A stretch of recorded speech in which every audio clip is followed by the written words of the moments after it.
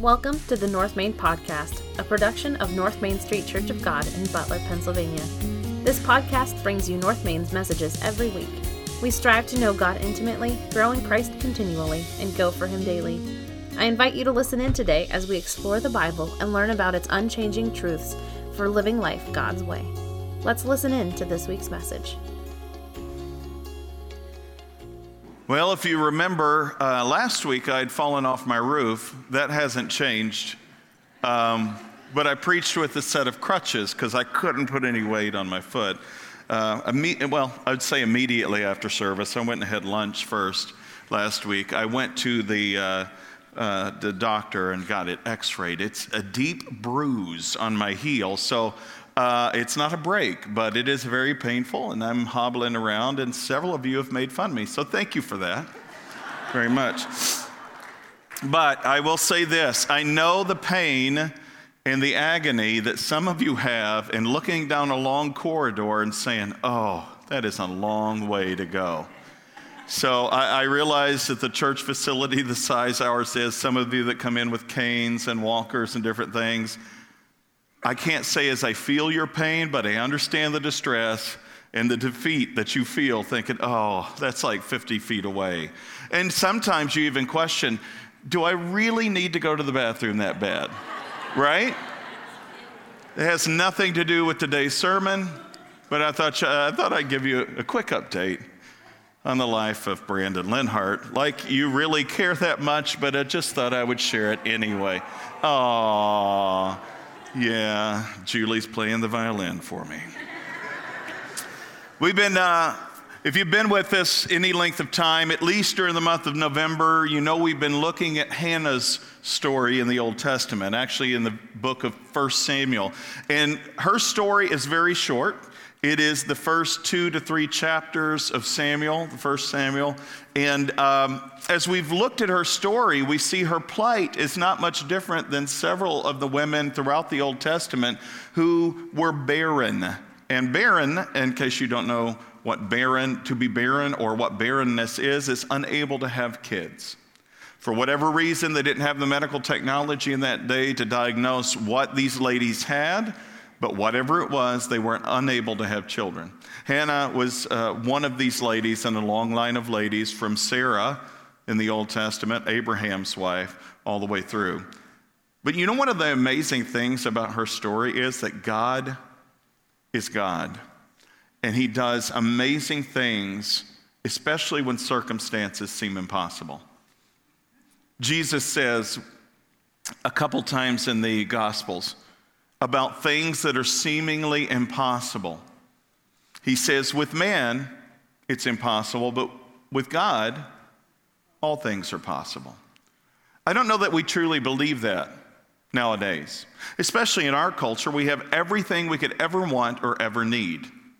A lot of times when we go through really difficult circumstances, our first line of action is to see what we could do to figure out the problem and see what we can do to fix it. Now, I'm not one of these anti-medicine guys or anti-this or anti-that. Yes, call 911. If you need medication, take it. That's not what I'm saying. But our first response, usually in emergency situations or in difficult situations, is to go into action. When the first thing we should do would be to go to prayer. If you remember last week, Hannah decided to get up one morning for a sacrificial meal, and she decided to go to the tabernacle and pray. She got herself up, she got dressed, cleaned up, she went to the tabernacle, and while she was there, she began to pray. Now her lips were moving, but nothing was coming out. I often pray like that up here in the front before I stand up here to preach. Is I pray this silent prayer. My lips are moving, and some of you maybe have even looked at me if you've been on the front rows here and said, that looks weird. And that's what Eli, the high priest of the tabernacle, thought. What is this woman doing coming here drunk? That's what he was thinking. And he called her out for it. Why must you come here drunk? Throw away your wine, he says. And she perks up and says, no, please don't misunderstand. I'm not drunk. I'm actually casting my burdens before the Lord. And her biggest burden was that she wanted to have a son. We pick up her story this week, but before we get to her story, let me ask you this question. Have you ever made a promise? This is not rhetorical. Have you ever made a promise? Yes. Raise your hand if you have. I want to see. Have you ever broken a promise? Okay. My kids, I'll give you for instance, my kids always ask their mom and their dad, can we do this? Will you do that? Can you get me this? And it used to be for the longest time, they'd say, promise me. And mom and dads, if you know anything about promises, you don't want them to be empty promises. And so my mode is always, I'm not going to promise you. Because I know what it's like to be a parent now. And I know circumstances sometimes override the promises you try to make. And so I don't promise. Now, I do try to fulfill my commitments as best I can. But I don't make many promises anymore. But here's the thing. A lot of us make promises. A lot of us make promises we know we can't keep. But Hannah made a promise. Do you remember what her promise was last week? She said, Lord, if you will just give me a son, I will dedicate him to you for the rest of his life. Not for the rest of my life, for the rest of his life. He will be a servant of yours. I will never cut his hair will never be cut. He will never. She made a Nazirite vow for her son, which is what Samson, the judge, mighty Samson. Do you remember we studied him not too long ago? And if you aren't familiar with church or church things, you might have heard of this guy named Samson. Really strong dude, long hair, and then his girlfriend, Delilah. Not after dark. Actually, that's what her name means, believe it or not. Cut his hair. And when she did, his strength left him. So anyway, I digress. But that's the kind of vow that Hannah made for her son if God were to give her a son. Well, guess what God does? He gives her a son. Now what's she going to do? George Owen, in his book, Abraham Lincoln, The Man and His Faith, writes, Abraham Lincoln was well known for total abstinence of alcohol. Never touched the stuff. According to one well-known story, he was once offered a drink by a colonel in the military. And Lincoln responded by telling the man that when his mother was on her deathbed, she summoned him as a 9-year-old boy and asked him to make this promise that he would never take a drink of alcohol. At 9 years old, she asked him to make that promise to her. He then said, I promised my mother that I never would, and up to this hour, I've kept the promise. Would you advise me to break that promise? He says to the colonel. And the colonel replied, oh, no, Mr. Lincoln, I would never have you do it for the world. It's one of the best promises you've ever made. I would give $1,000 today if I had made my mother that promise and had kept it just as you've done. So what is a promise? I looked up the definition in Webster's dictionary, and here's the exact definition of a promise. And the promise is this: a declaration that one will do or refrain from doing something specified. That's simply it. It is a declaration out of your mouth that you say, or a written down promise is just as good. It's a declaration that you will do or refrain from doing something that you've said. According to many of us, as you raised your hands earlier, you've made the promise, and many of you who raised your hands said you've broken promises. Hannah made a promise. How was she going to come through? Well, let's look at her story today. In 1 Samuel chapter 1, we're looking at verse 19.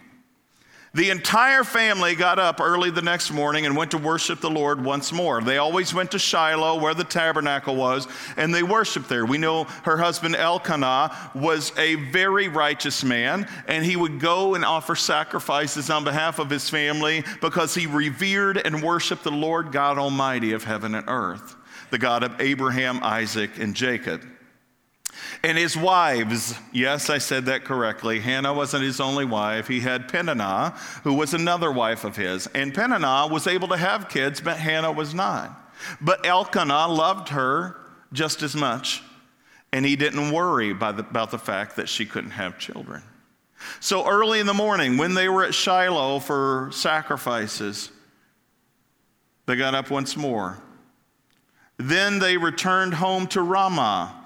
When Elkanah slept with Hannah, the Lord remembered her plea, and in due time she gave birth to a son. She named him Samuel, for she said, I asked the Lord for him. Some of your versions say, I asked the Lord for him, and he listened to me.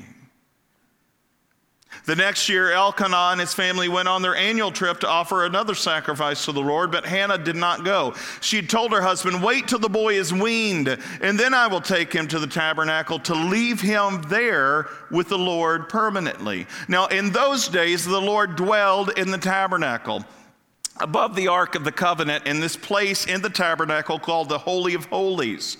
That is where God's presence would reside when he would come and meet with his people in the Old Testament. But since Jesus has come into the world, God dwells within his temple, which is now the body of Christ. That means anyone who has professed faith in Jesus Christ as Lord and Savior of their life and who continue to follow him faithfully are the ones in whom he resides. We are the temple now, the tabernacle, if you will. And so when it says he comes to tabernacle with us in Scripture, that means now, since Christ has come and the Holy Spirit has come, he resides within us. And when we gather together as the body of Christ to worship and to learn and to study and to pray, God's presence is permeated in that arena. For the writer of Hebrews says, where two or more gather in my name, I am there among them. And so, if we come into a place like this and we forget the fact that God is with us, because I'm guessing at least two or more of you are here today because you believe in Jesus and because you worship him in spirit and in truth, you have to understand that God's presence is here as well through the power of his Holy Spirit.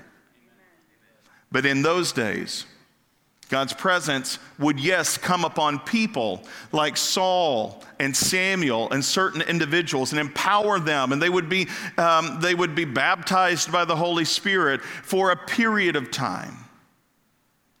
David even said, after he had slept with Bathsheba and the prophet Nathan had caught him in the act of doing some atrocious things, he praised this prayer in the Psalms: don't take your Holy Spirit from me.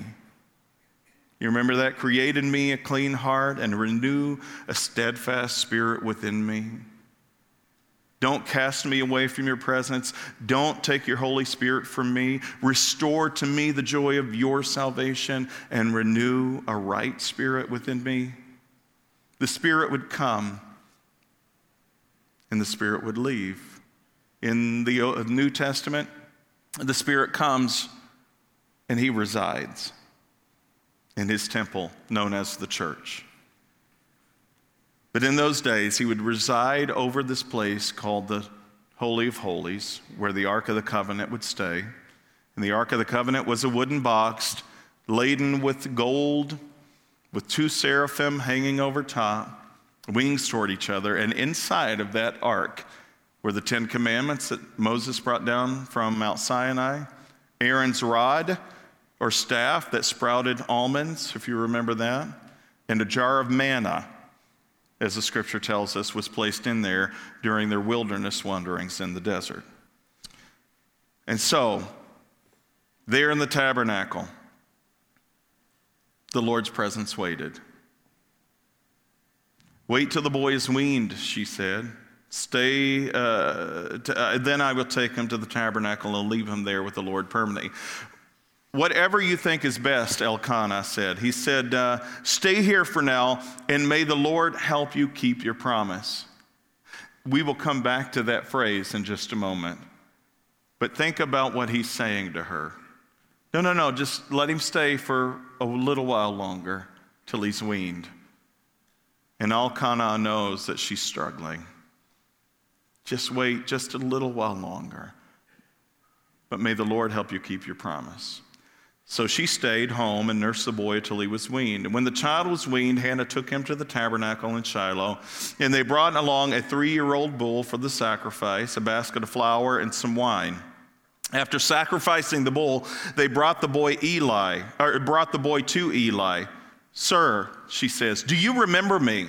At this point, it's been about 3 years because the weaning process was about 3 years long when a woman would breastfeed her child to get him fully weaned. And so about 3 years old, and about 3 years later, Hannah says to Eli, "Do you remember me? I'm the woman who stood here several years ago praying to the Lord. I asked the Lord to give me this boy, and he's granted my request, and now I'm giving him to the Lord, and he will belong to the Lord his whole life." And they worshiped the Lord there. So here's the key point this morning. In case you've been waiting for this point so you could snooze or doze off right now, just in case.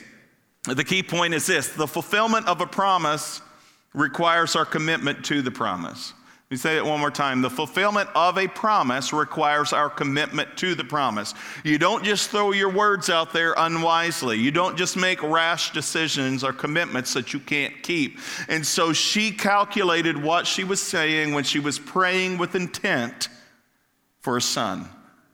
And now the Lord had granted her prayer by giving her a son. What was she to do?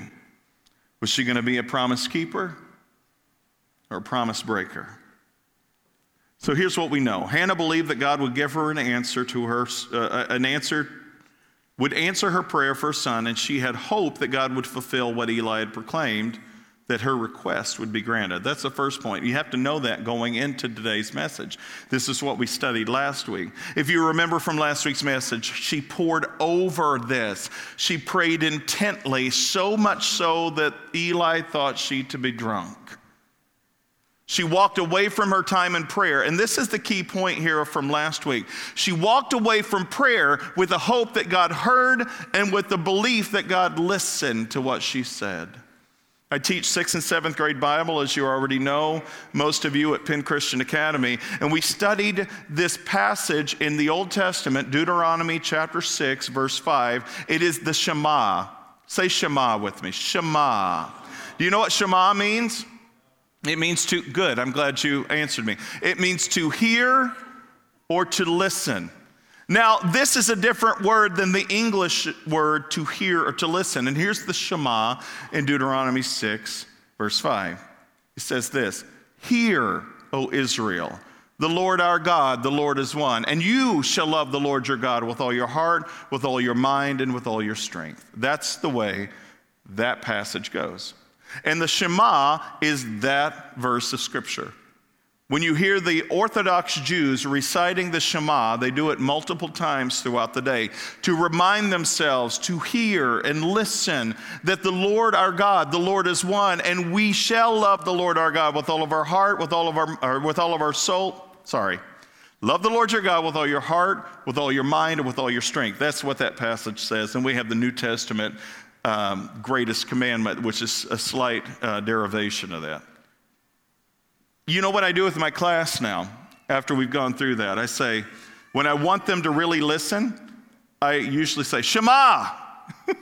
The kids have gotten used to that at this point. Because here's what that word means. It means to truly listen, to actively listen. When you are told something, do you actively listen? So hearing something and actually listening to something are two different things. My kids often hear me talking, and it sounds like Charlie Brown's teacher or mom. Wah, wah, wah, wah. They hear noise, but they aren't listening. Is that the testimony of some of you guys? Mm-hmm. I'm guessing some of you here today are hearing me go, wah, wah, wah, wah, wah, and you're really not listening. For whatever reason. I could be wrong. So Shema. Now, when you hear the words Shema, Shema quoted together in Scripture, which if you don't know Hebrew, you probably would never see that. But there are instances in Scripture where you see the word in Hebrew, Shema, Shema. Do you know what that means? It means listen carefully. So not only just listen, hey, tune up your ear, it means listen with full intent. Bring everything you are to bear on this. Now, Hannah is in the tabernacle. She is praying and praying and praying. And guess what God's doing? He's shema'ing. And as he shema's, not only does he hear, he listens, and he listens with intent. And as she gets up to walk away. She is covered with this sense of peace and hope that God has shamad her prayer. When you pray, do you pray not only with intent, but do you pray with belief, knowing that God listens better than we do? And that he hears with intent the words that come out of our mouth. That's why Scripture often says, be careful how you use your words. Don't use them foolishly. In the Proverbs, it says, many are the words of the foolish, but the wise are tight-lipped. I'm butchering the translation. That's Brandon's version. But you'll see that often. Fools like to speak and speak and speak. Have you ever been around people like that? They talk and you walk away and you say, I have no clue what that was all about. Right? Because they really didn't say anything. But those with wisdom and who follow the Lord should be people of intent and of purpose and of hope, that when we speak, people should be able to understand what we say. I've not been known as a person with few words. I speak a lot. That's what I do for a living. I joke around with the kids at the school. If you are one who talks a lot in class and gets in trouble and detentions for it, maybe you should be in ministry. Because that is a profession that allows you to talk all the time, right? No, it really requires a calling. Don't get me wrong. I'm not subverting the calling or anything, but God listens, and so should we. God hears, and so should we. And God listened to Hannah's prayer, and in time, it says, He touched her womb. Her husband slept with her, as he had done many times before, but this time was different. The seed of life was planted in her womb, and from conception, this baby grew into a young boy who would come into this world. And we have 2 books written about him in the Old Testament. He was, yes, a judge over Israel, but he was one of the greatest prophets that Israel has ever known. The second point is that when God answered Hannah's prayer for her son, she willingly fulfilled the commitment she made to give him to the Lord. Moms, I want you to think about this for a minute. And again, think about this. If you had struggled having kids, and you were like Hannah, and you're praying, God, please hear my prayer. Just give me a child. Boy, girl, I don't care. Give me a child. I'll do whatever it takes. What do you need me to do? This was Hannah's plight. But Hannah made a promise to God, and her promise was this: if you give me a son when he's old enough and weaned from me, basically is what she's saying, I will give him to you. How many of you moms, when your child is 2 or 3 years old, would fulfill that commitment? I want you to think of the weight and the pressure on Hannah's shoulders. See, she still had a choice. God had fulfilled his part. He listened, as he always promises to do, and he answers in his way. But this time, the answer came in a way that Hannah desired. Answers from God don't always come the way we desire them to. Sometimes God's answer to us is no. But in Hannah's situation, it was yes. And now the ball was in Hannah's court. What was she going to do? Well, she fulfilled her commitment. There's a sense of struggle, though, right? And when we read that, I'm not trying to read too much into the passage, but think about that for a moment. After she'd had the baby was probably about 1.5, maybe 2 years old at this point. And they're back at Shiloh, and Elkanah says, all right, it's time. And she says, no, please, not yet. Can I at least wait until the baby is weaned? And Elkanah, who loves his wife, says, okay. But I pray God will help you keep your promise. Because promises to God are very important to keep. But here's the thing. It's not that you can't make a promise to God. You see it all throughout the Old Testament. God, I will do this if you do that. We hear that often from many of our famous characters in Scripture. God, if you let me do this, then I will do that. And you know, God is super patient. One of the amazing things about God is he's willing to play that game with us. This is his grace and mercy and his goodness.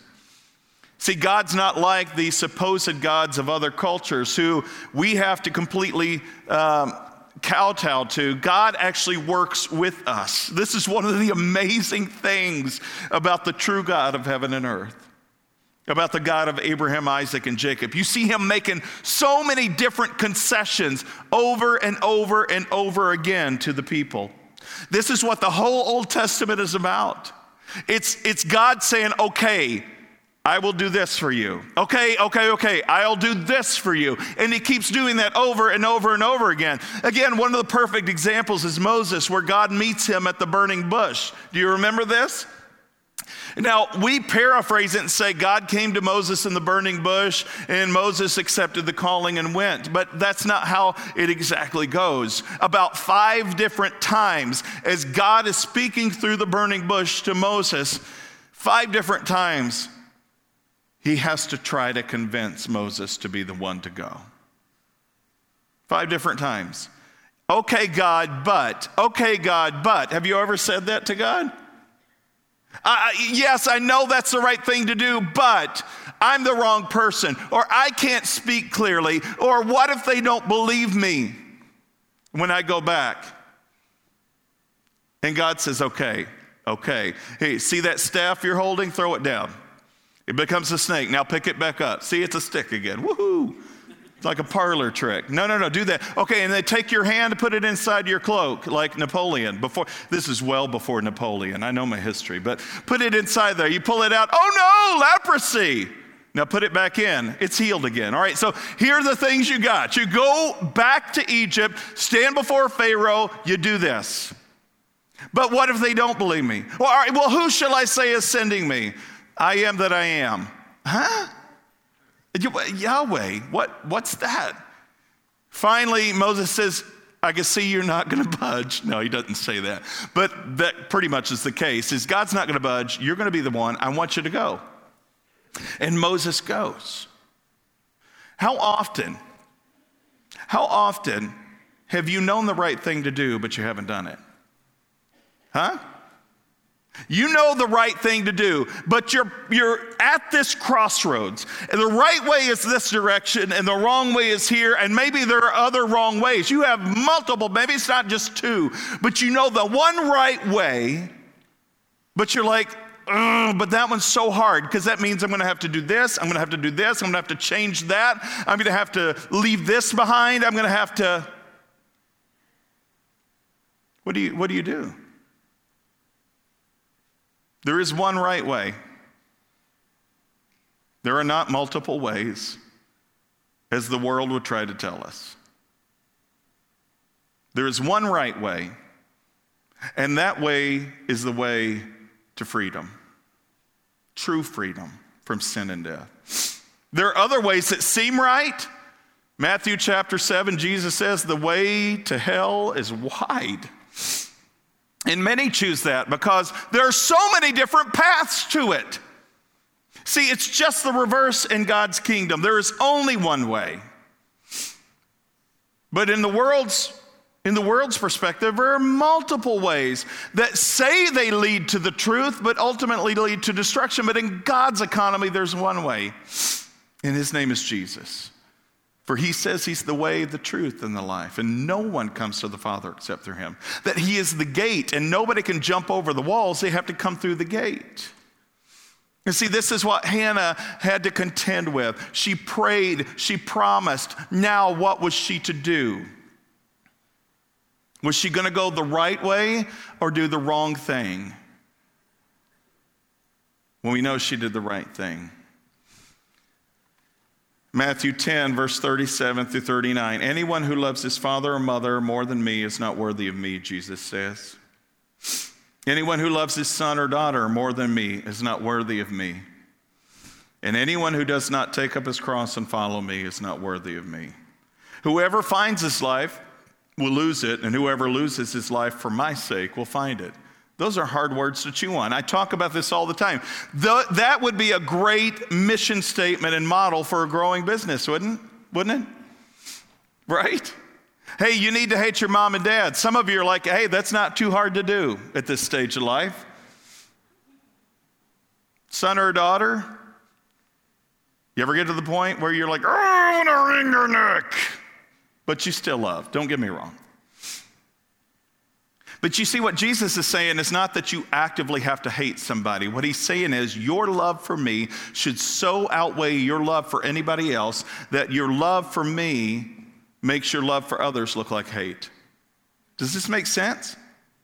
I see parents oftentimes putting their kids in this place that God should only be in their lives. Their kids rule the roost. Their kids' demands must always be satisfied. But there is one whose demands are perfect, that should be satisfied, and the one to whom we should be pleasing at all times. And it's not our kids, it's not our parents, it's not our spouses. And honestly, it's not even our bosses. It's God. God should have that one place in our lives.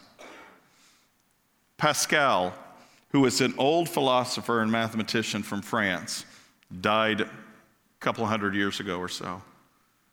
He said, and I'll paraphrase it, and you've heard this term before, there's a God-shaped hole in all of us that nothing else can fit into. Nothing else was meant to fit there but God himself.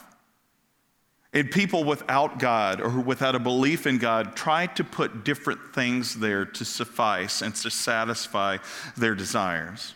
And it's not always bad stuff. It's not always alcohol, drug addiction, sex, and pornography and all of that stuff. That stuff some people try to shove in there to be their God and give them satisfaction, but it's only temporary and it always falls short. But sometimes people put good things there. The love of family, the love of children, the love of many good things, but that's not the spot for that. It doesn't mean you were to hate those who are in your life. What it means is that God should have that center part of who you are and nothing else.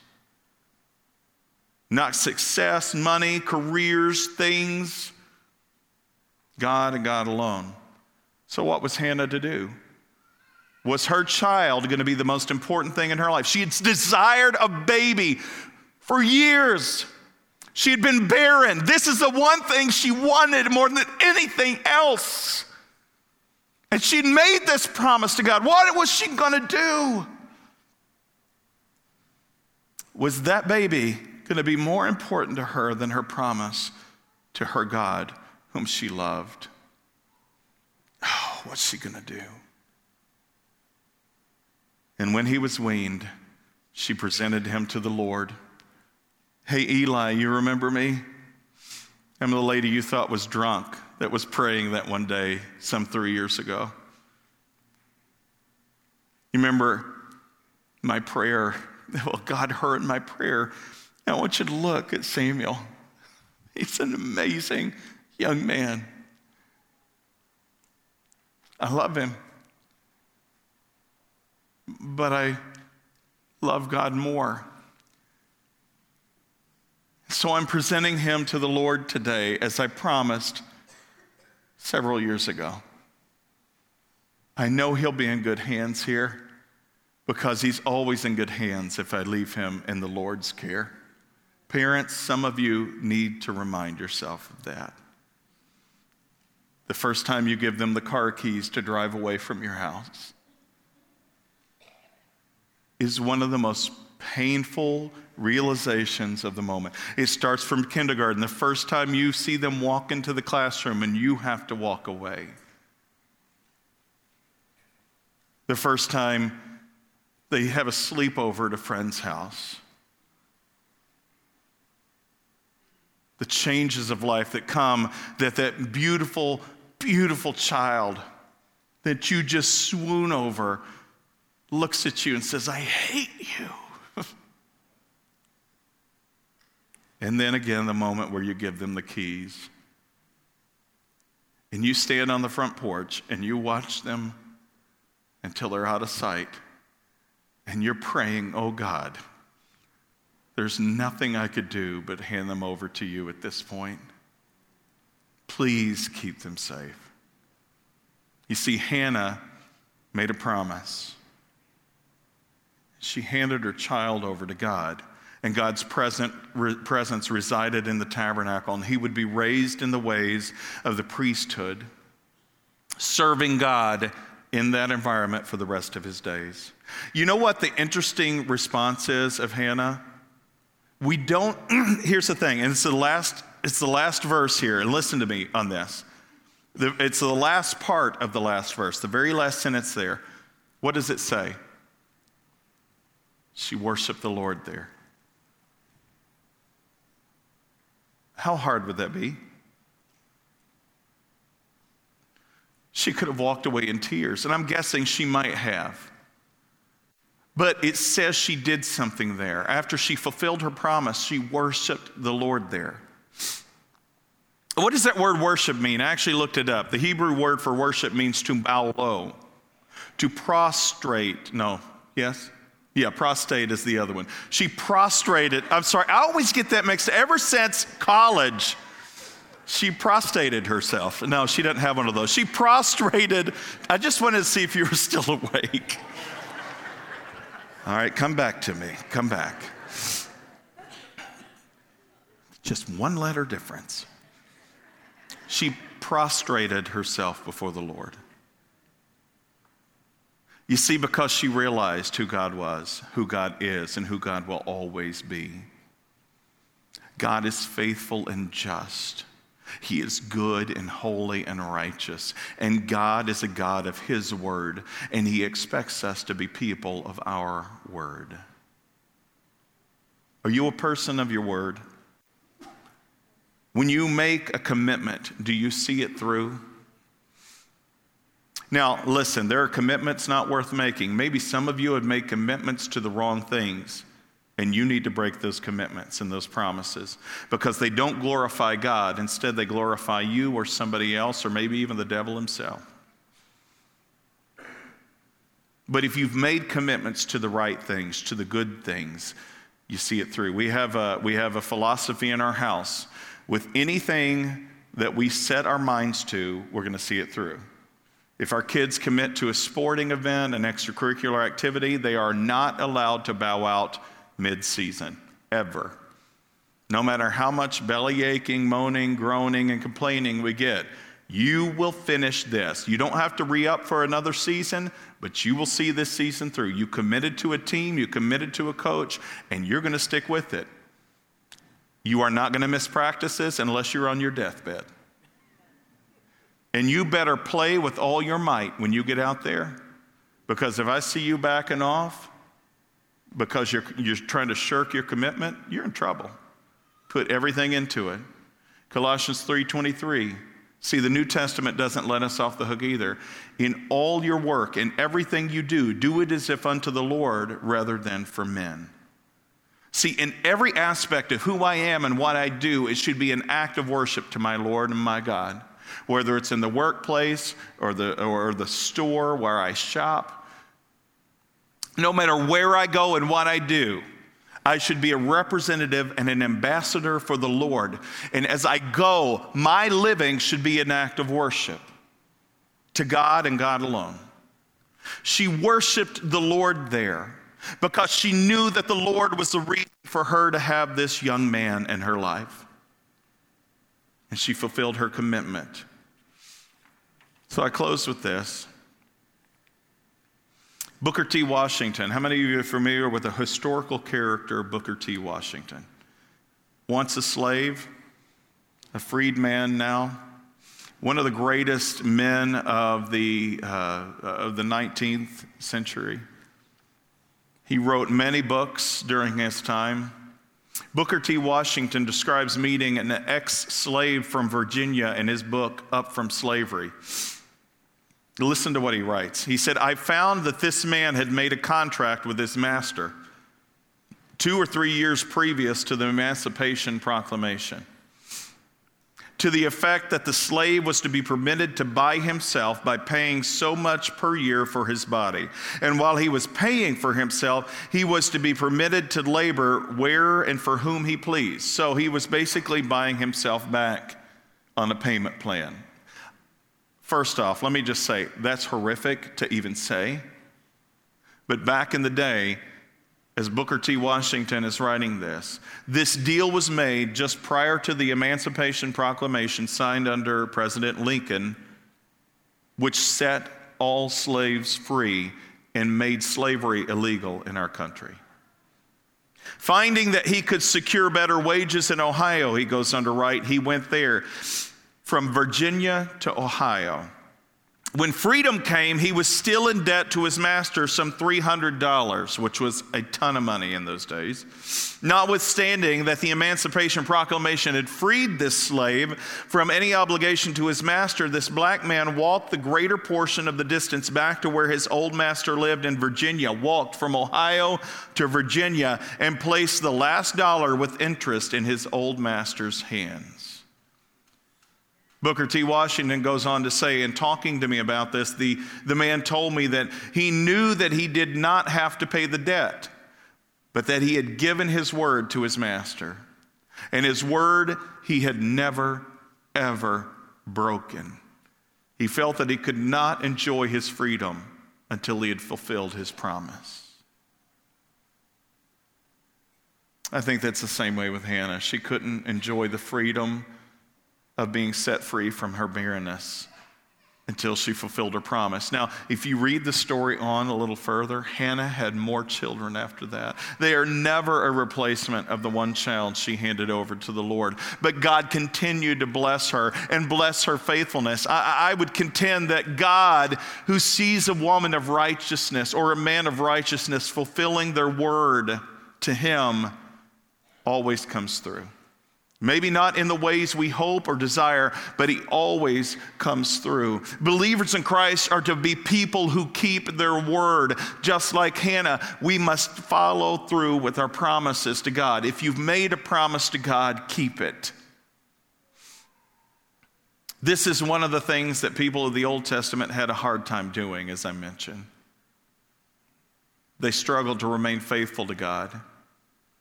And often they worshiped idols and things that got in the way. But Jesus came, and guess what he ended up doing? As our worship team comes forward to close this out this morning, guess what Jesus did? We read in the Sermon on the Mount, Matthew chapter 5 through chapter 7, "Don't think that I've come to abolish the law and the commands." And no, I didn't come to abolish the law. I came to fulfill it. What we could not do, he did perfectly. Guess what? The Old Testament is full of promise breakers. The New Testament is full of promise breakers. Peter, speaking to Jesus before he's arrested, "We'll stick by your side no matter what, through thick or thin. We will never, ever walk away from you, Jesus." Oh, Peter, before the rooster crows, you will have denied me 3 times. That you even know who I am. And the rooster crows, and Peter weeps because he broke his promise to the Lord. The only way we can fulfill our promises to God are through the power of the Holy Spirit. You have to be a man or a woman of your word. There is no hope outside of Christ Jesus as Lord and Savior of your life. If you're placing anything else in that space, you're setting yourself up for failure. Love the Lord your God with all your heart, with all your soul, with all your mind, with all your strength, and love your neighbor as yourself. The law and the commandments hang on these 2, Jesus tells us. What promises are you making? To whom are you making them? And are you a person of your word? Let's pray. Father, you can't lie. Your promises are true even today, some millennia later. When you promise something, you see it through even when we fail in our side of the promise. Forgive us, God, for failing and stumbling along the way. Give us hope and encouragement as we continue along our path to follow you. God, I pray that you would strengthen us. Help us, Father, to be men and women of our word, even when the rest of the world looks at us with disdain and anger. Help us to stand firm and in the truth, and to never back down as we follow you. Help us to be men and women of integrity. We ask all these things in Jesus' name. Amen. Thanks for joining us this week. Check back next week as we dig deeper and go further in our understanding of God's Word. Make sure to visit us on our website, www.northmaincog.org, where you can learn more about us. If you found value in today's message, we'd appreciate a rating on iTunes, or if you'd simply tell a friend about the show, that would be helpful too. Donating to the ongoing ministry of North Main is easy. Just go to our website and click on the Give tab at the top of the screen. Thanks for listening. We look forward to you joining us again next week.